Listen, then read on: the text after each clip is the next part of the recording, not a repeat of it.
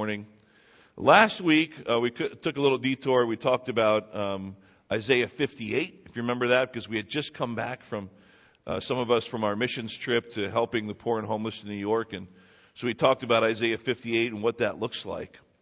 How, we're all called to live this life together and not to cause divisions among the church or to create classism or give in to things like racism and all that, especially in the church. And Isaiah 58 was a great call back to that, and to recognize that we're called to be unified as a church. And so this morning's message actually, in some ways, picks up on that. So it's a good segue from last week, but Acts chapter 11 is where we are, and we're in the first 18 verses. And so I've split this chapter into two, so the second half we'll do next week, but we're just doing the first 18 verses, and we're going to read it in just a minute, and you're going to see that it's very familiar, because basically what this passage of Scripture is for today, it's the Apostle Peter recounting what happened in Acts chapter 10. Remember the story of Peter and Cornelius? Remember how God was connecting the dots? How we talked about he was orchestrating that, and he gave them both a vision. And he told Cornelius that he should send for Peter to come and share truth with him.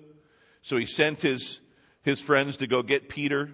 Remember, and then at the same time, Peter was having a vision sent by the angel, by the Lord, right? And it was that crazy vision of the sheet with the animals on it. And God said, go ahead and eat. And Peter was like, no way, there's unclean animals. And God was teaching him a lesson.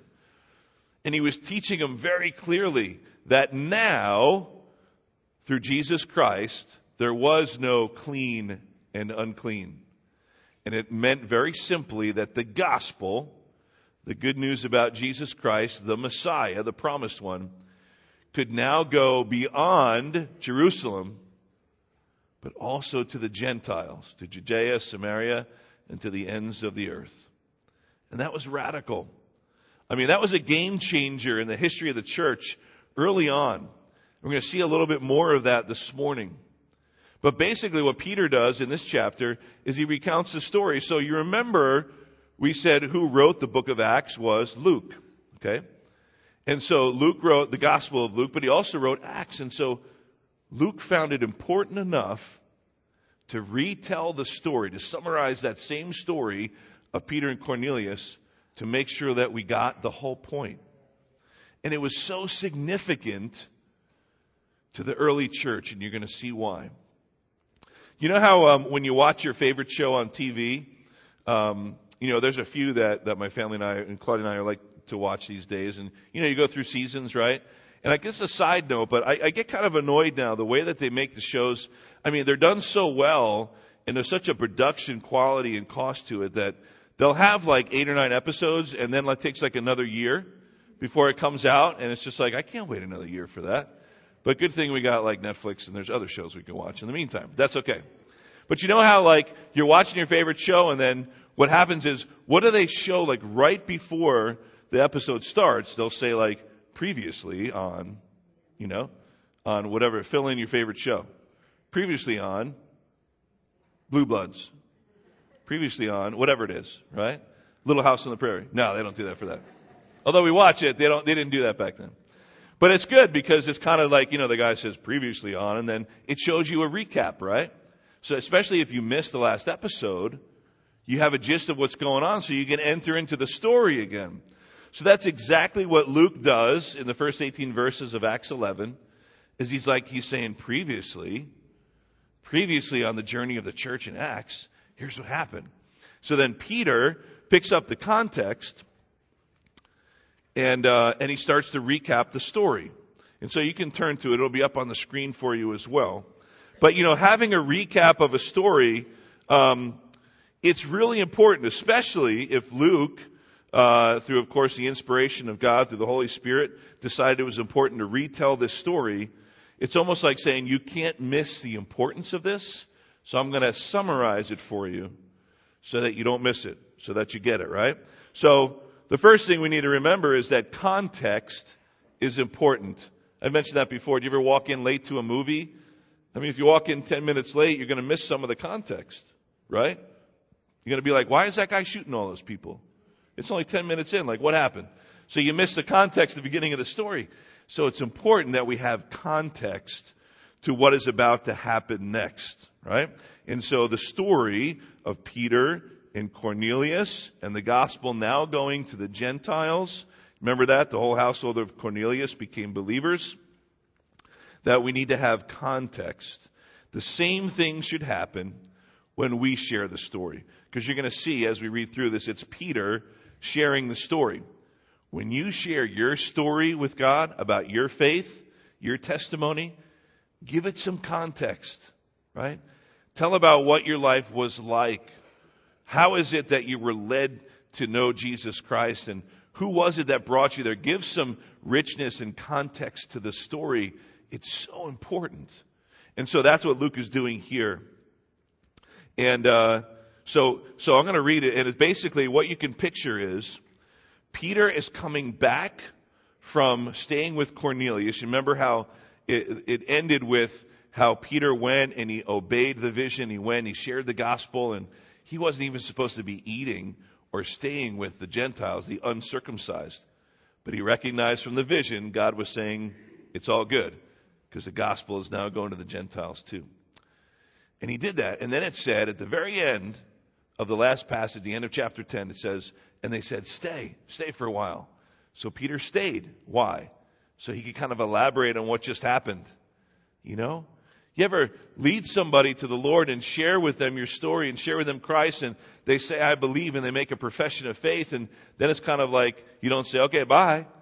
It's like, now what? Right? And so you need to learn, what is this faith all about, and who truly is God, and the Holy Spirit's in me. What does that mean? And so Peter stayed a few days to share the truth about that and start to unpack it for them so they begin that whole process of discipleship. And so Peter has now come back to the church. All right. He comes back and he needs to tell the church what just happened. Think about it. They had kind of heard rumors, but he's now got to come back and tell them, look, we thought the Messiah was just for us. The good news, the kingdom coming, it's for the Gentiles too. Peter was probably wondering, like on his travels back, how's this going to go over? What's this going to look like? And so he comes in and you could tell he's probably all excited and he's going to be like, so there I was. And there was this sheet with all these animals on it. They're going to be like, what? You know? So he's already, but what happens is there's some people there waiting to greet him. And it wasn't what he thought. So look at what it says. In Acts chapter 11, 1 to 18. It says, now the apostles and the brothers who were throughout Judea heard that the Gentiles had received the word of God. See, the word was spreading. So when Peter went up to Jerusalem, the circumcision party, or the group of those who believed in the circumcision, they criticized him, saying, you went to uncircumcised men and ate with them. But Peter began and explained it to them in order. And now he tells the story. So I was in the city of Joppa praying, and in a trance I saw a vision, something like a great sheet descending, being let down from heaven by its four corners. And it came down to me, and looking at it closely, I observed animals and beasts of prey and reptiles and birds of the air. And can you picture as he's telling it, he's probably thinking like, they have no idea what I'm talking. Like, how is this happening, right? So I heard a voice saying to me, rise, Peter, kill and eat. But I said, by no means, Lord, for nothing uncommon or unclean has ever entered my mouth. But the voice answered a second time from heaven, what God has made clean, do not call common. This happened 3 times, and all was drawn up again to heaven. And behold, at that very moment, 3 men arrived at the house in which we were, sent to me from Caesarea, and the Spirit told me to go with them, making no distinction. These 6 brothers also accompanied me, and we entered the man's house. And he told us he had seen the angel stand in his house and say, send to Joppa and bring Simon, who is called Peter. He will declare to you a message by which you will be saved, you and all your household. So I began to speak. The Holy Spirit fell on them just as on us at the beginning. And I remembered the word of the Lord, how he said, John baptized with water, but you'll be baptized with the Holy Spirit. If then God gave the same gift to them as he gave to us when we believed in the Lord Jesus Christ, who was I that I could stand in God's way? When they heard these things, they fell silent. No kidding, right?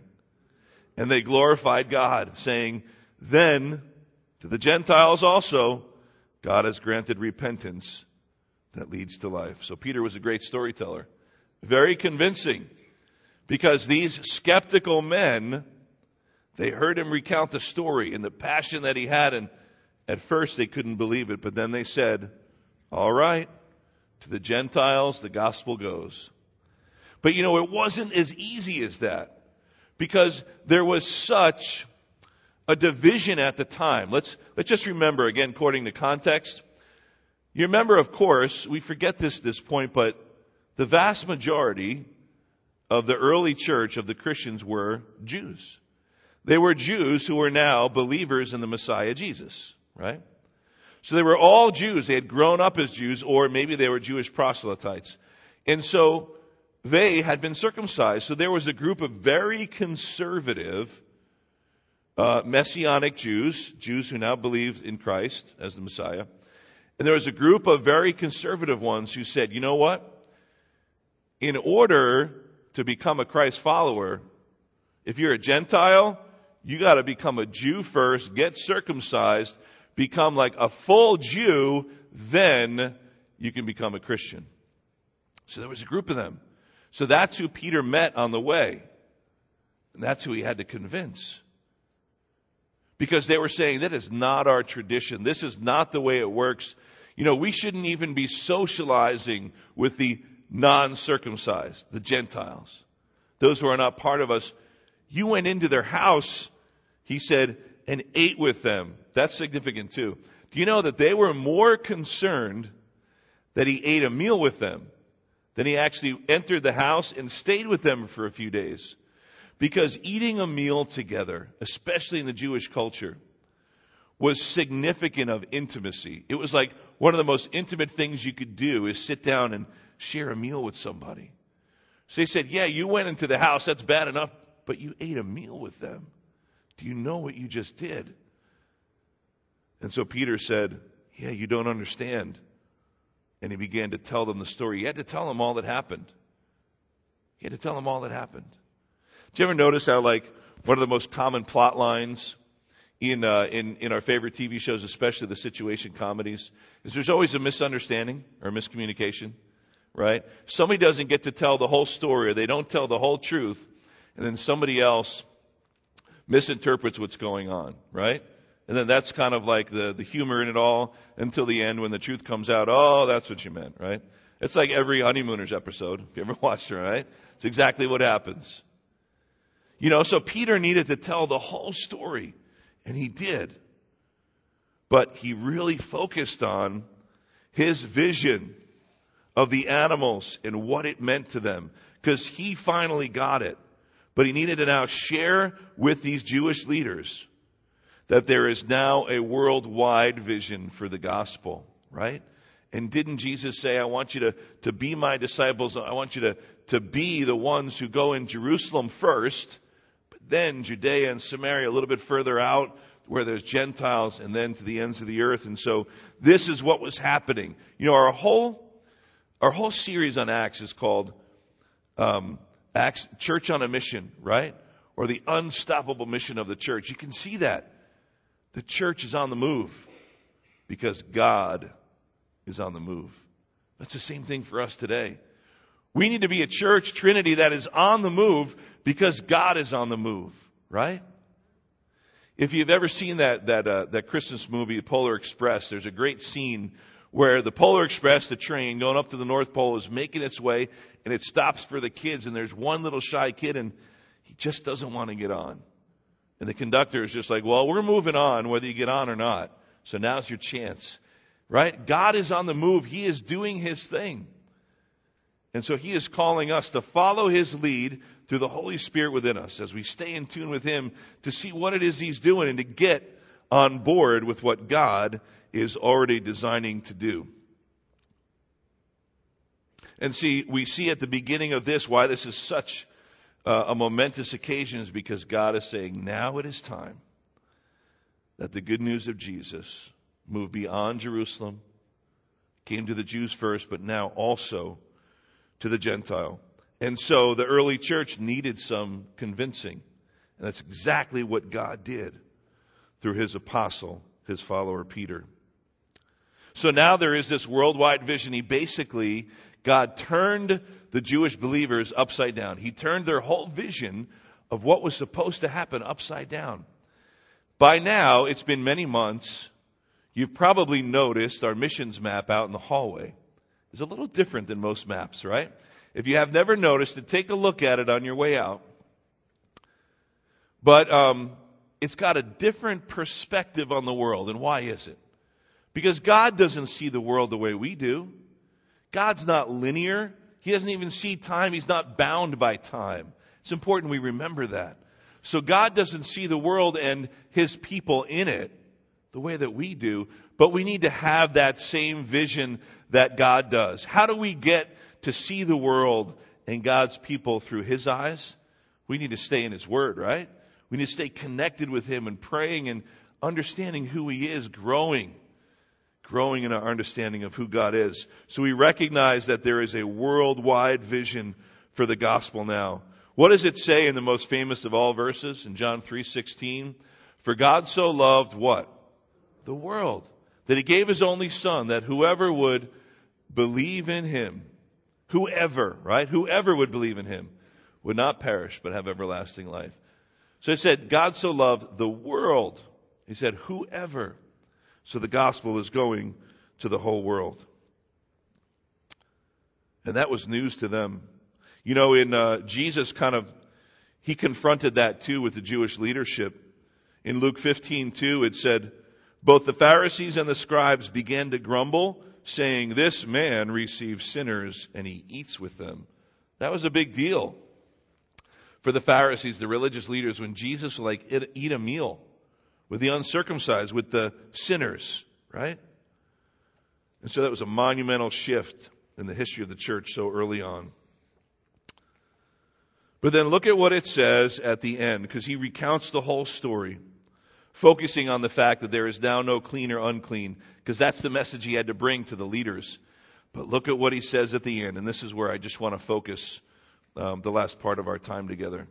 In verses 17 and 18, look at what verse 17 says first.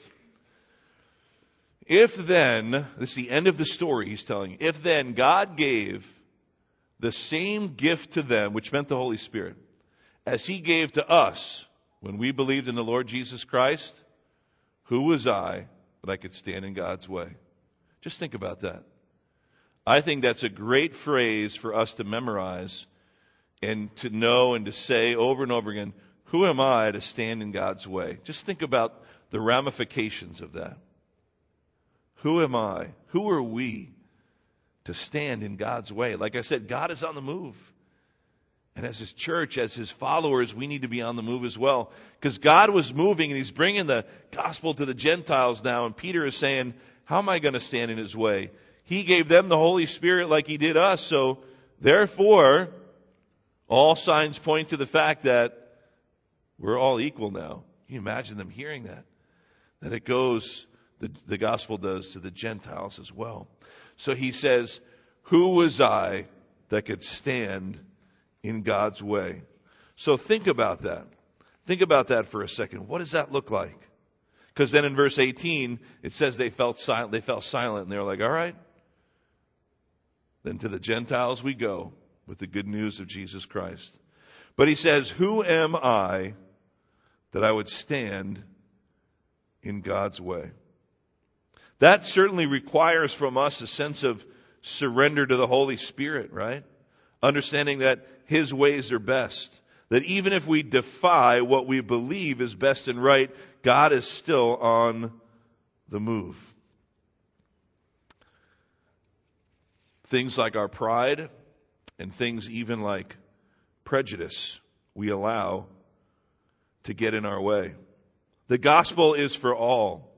Perhaps you can remember a time when God orchestrated a divine appointment like he did with Peter and Cornelius, and maybe it was with somebody that you really didn't want to share the gospel with. I mean, it sounds heretical we would say that, but we're human. It happens, right? That maybe there's somebody that you just don't feel comfortable sharing it with, or perhaps we even think not worthy or never going to happen, and so we shy away from it. I think this passage can remind us and be a real challenge for us and a sobering reminder that the gospel is for all. That God so loved the world that whosoever believed in him. You know, there's a great movie that we used to watch as a family called Fiddler on the Roof. You guys ever seen that? Great movie. And there's this opening scene, right? It's a musical. It's an opening scene, and he sings a great song. Remember what it's called? Tradition, right? It's about tradition. And he's going through this whole story because you see the kind of the town unfolding, and he's starting to tell the story like Tevye does, right? That's the character's name. And he's in his town in Russia where the Russian Jews are living, and he's saying, you know what? You know how we keep ourselves balanced and together? It's through these traditions, and we don't mess with the traditions. And there's this whole illustration of a fiddler on the roof. I mean, if you're fiddling on the roof, you're kind of unbalanced. And he's saying, like, through this whole song, why do we have a fiddler on the roof? Well, without the traditions, we can fall off very easily. So he's going through the traditions of the mama and the papa and the children, right? And what his traditions are. Listen to what he says in that opening sequence. A fiddler on the roof? That sounds crazy, no? But in our little village of Anatevka, you might say everyone is a fiddler on the roof, trying to scratch out a pleasant, simple tune without breaking his neck. It isn't easy. You may ask, why do we stay up there if it's so dangerous? We stay because Anatevka is our home. And how do we keep our balance? I can tell you that in one word, tradition, right? And then at the end he says this, because of our traditions, we've kept our balance for many, many years. Here we have traditions for everything, how to eat, how to sleep, even how to wear our clothes. For instance, we always keep our heads covered and always wear a little prayer shawl. This shows our constant devotion to God. You may ask, how did this tradition start? Well, I'll tell you, I do not know. But it's a tradition. And because of our traditions, everyone knows who he is and what God expects him to do. We have our own traditions, don't we? We have family traditions. We have traditions in the church. And there's nothing wrong with traditions. And traditions can help keep us balanced and stable and create for us somewhat of a foundation for the way that we gather and the things that we do. Did you ever think about that? I mean, we have traditions, don't we? I mean, we keep these chairs facing the stage and you all come in and take your same seat. I know where each one of you sits. I can see you. We have our traditions, right? So this way we know who's absent, so I could call you and say, hey, where were you? No, it's just... But we have our traditions, right? The things, and why? Because it kind of keeps us stable, keeps us balanced in a way. You know, like you go away for a couple of weeks and you have a great time, but you kind of feel out of sorts when you come back. You're like, man, I'm out of my routine, you know. But sometimes traditions can be dangerous. Traditions can keep us from moving forward. And that's kind of the whole story, sort of the subplot in a movie like Fiddler on the Roof, where things were changing. Politics were changing. The thought process of the young people was changing. Like, we need these traditions now? This is the way it's supposed to be? How many times you read a story, you see a movie, and it's all about the lady says, I want to marry for love. And they're like, we don't marry for love. You know, it's that whole thing, right? There's traditions. But sometimes in the church, we can allow traditions to be an obstacle for growth. So the challenge is, I think we need to be mindful of how we live out our faith, especially together as a church, and make sure there's nothing that we're doing or no traditions that we take very strongly that we are imposing on other people. Now, you could probably all sit and make a list of traditions you can think of that maybe, may or may not be something that you hold true to, but traditions that perhaps you find nowhere in Scripture. Usually, a tradition is something that we kind of make up. We make it up for our own good, and like I said, sometimes it is good. But it doesn't mean it comes from the Bible. So we have to always make sure first that we're going back to Scripture to make sure that we're not standing in God's way. And that we're not creating any kind of tradition that we feel so strongly about that we're going to hold over others in judgment. Remember, what does he say? Who am I to stand in God's way? One of the things that has really happened in the last 50, 60 years in the churches is what's called the worship wars. Now, we don't want to rehash any kind of bad feelings or anything if you've been through that, but if you have no idea what that is, that's good. But it's also basically as music changed, right? And preferences of music changes started to come into the church, different ways of doing worship. It ruffled a lot of feathers, to say the least. How about the way that we just did worship this morning? Was that the way that you did worship in church 20 years ago? Maybe not. And there's some people that say, oh, we should only have the organ, only the piano and the organ.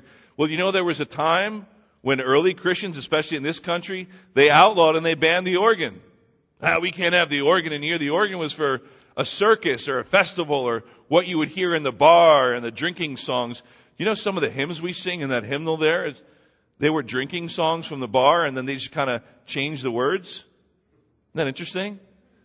Right? And so, you don't have to flip through it now to look for it. I'll tell you about it later.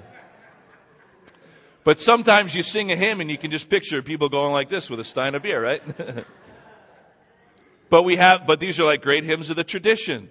And that's why we still do at least one on a Sunday, because I'm all for that. And I don't think we should be throwing all that out, but we're adding on to it and we're enjoying how things are moving forward because, again, God is on the move, right? But isn't it funny to think that there was even a time where people are like, you can't play an organ in here? And now people are like, no, only the organ, not this instrument, And there's lots of things we can think about that. No dancing in church. I remember one of the churches that we used to attend, it had a history of that, Now you don't dance. Now, it wasn't preached from the pulpit, but it wasn't until the pastor's daughter had her wedding reception in the gym and said, Dad, I want to have some dancing. Can imagine what kind of furor that created. But, things had to change. So you kind of think through what are those things that maybe you personally, or even as a church, that we might be holding on to that could be an obstacle for growth and for moving forward. One of my favorite stories, I have a good friend in the ministry who's a pastor, and he went for a job interview. This was maybe 3 years ago.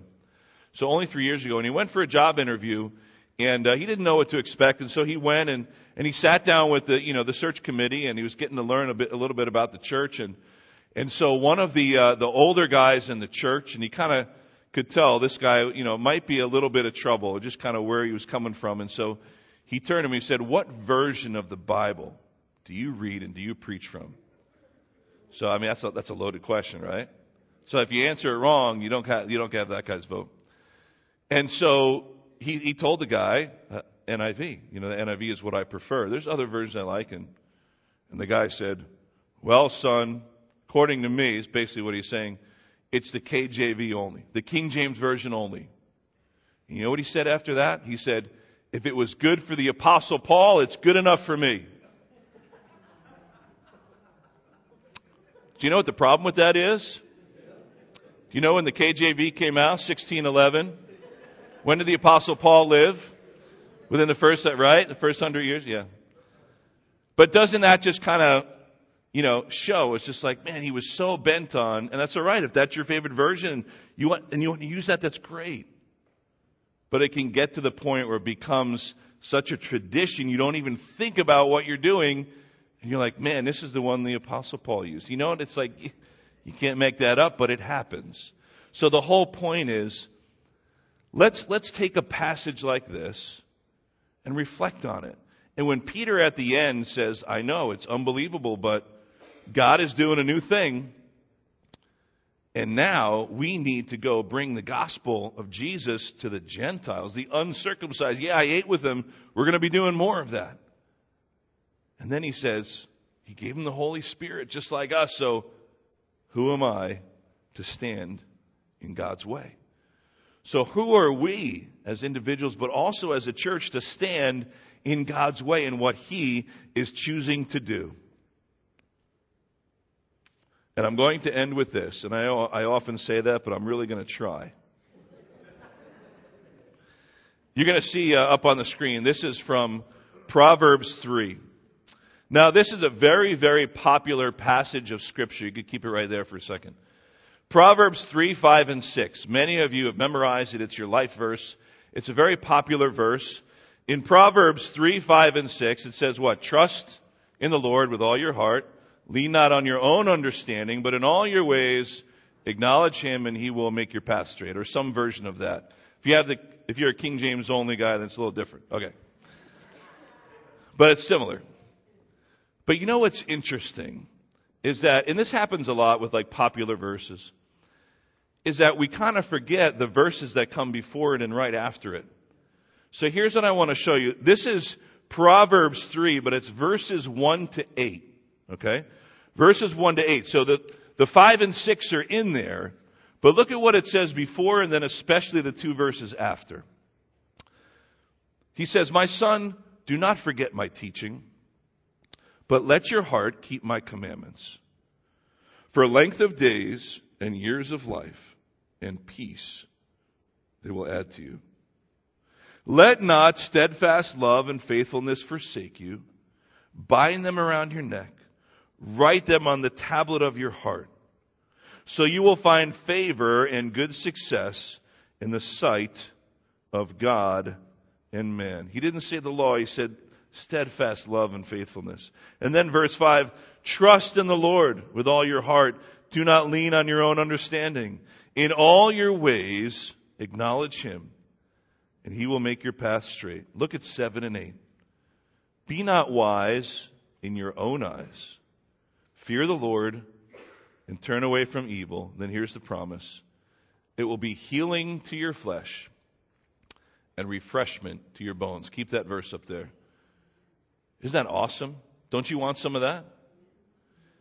It will be healing to your flesh and refreshment to your bones. We need that. Healing for our flesh. Refreshment for our weary bones. But what is it that brings that? He says trust.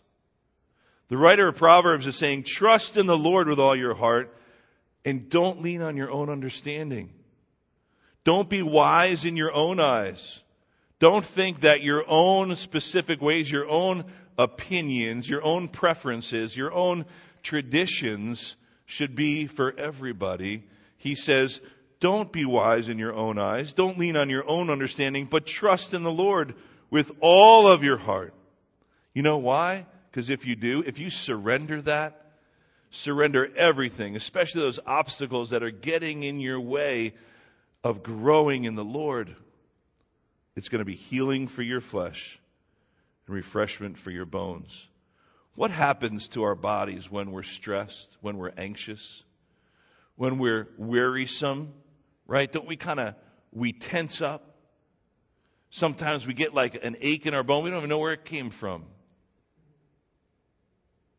Our bodies can manifest that when there's a lot going on in our heart and our mind, when we're holding on to things, when we're not experiencing the freedom that we have in Jesus Christ. And even what it says here in Proverbs, if we were to just trust in the Lord with all our heart, don't be wise in your own eyes or lean on your own understanding. You know why? Because it's going to be healing to your flesh, refreshment to your bones. See, when Peter came and he told the story about what happened, and when he told the leaders, the Messianic Jews, and he said, this is what we got to do. And they were of the circumcision group, the ones who said, you have to become a Jew first. be circumcised. And he said, that's not it at all. You know why? Because God is now saying there is no clean and unclean. He says, don't call anything uncommon.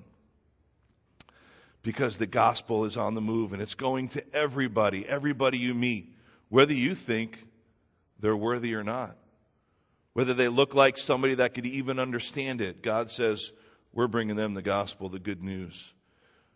For God so loved the whole world that he gave his only Son, that whoever would believe in him should not perish but have everlasting life. It's for everyone. But what is our challenge, but also the encouragement for us as the church today is just trust in the Lord with that. Trust in the Lord as he moves you forward in your walk with him. Trust in the Lord with all your heart. Don't try to lean on your own understanding. Don't be wise in your own eyes. Acknowledge that he's in charge, that he's sovereign. And then you know what the blessing is? You're going to have healing for your flesh and refreshment to your bones. That sounds good, right? Let's pray for that now. Father, we thank you for those beautiful words. God, we do want that. We need that, Father God. We need that healing for our flesh. God, would you bring healing to us? So many of our prayer requests, God, are for ourselves or those people that we love that need physical healing, that need healing from ailments and maladies. God, we know we live in these broken bodies, but you do promise if we come before you and just let you know what's on our heart, that if we trust in you, that ultimately in the end, in your timing, it will be healing for our flesh. And Father, even as we grow older, we can grow weary of doing good. We can grow weary of sharing the good news. We can grow weary of the day in and the day out. But Lord, you tell us, if we just trust you, cast all our cares upon you, and not try to do it on our own and lean on our own understanding. God, what a promise that there will be refreshment to our bones. God, we thank you. Thank you, God, that you say that you can make us new, that you can bring refreshment. And God, for those that are here that are still seeking, would you let them know today without a shadow of a doubt that all they need to do is believe. Believe in the Lord Jesus, in his death and resurrection, his payment for their sins, and that the offer, the free gift, is salvation and life eternal. God, would you do that in many hearts this morning? And Father, for those of us who have made that profession of faith, believers in you, who are seeking to live that life, becoming your disciples and learning more and more each and every day. God, we want to, again, surrender ourselves to you anew.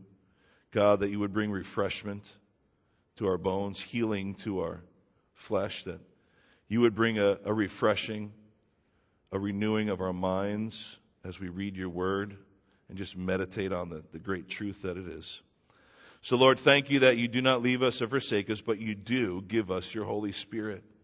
And Lord, how that impressed Peter so much that you gave your Spirit to Cornelius and his household, that there was no doubt in his mind that the gospel was now for everyone.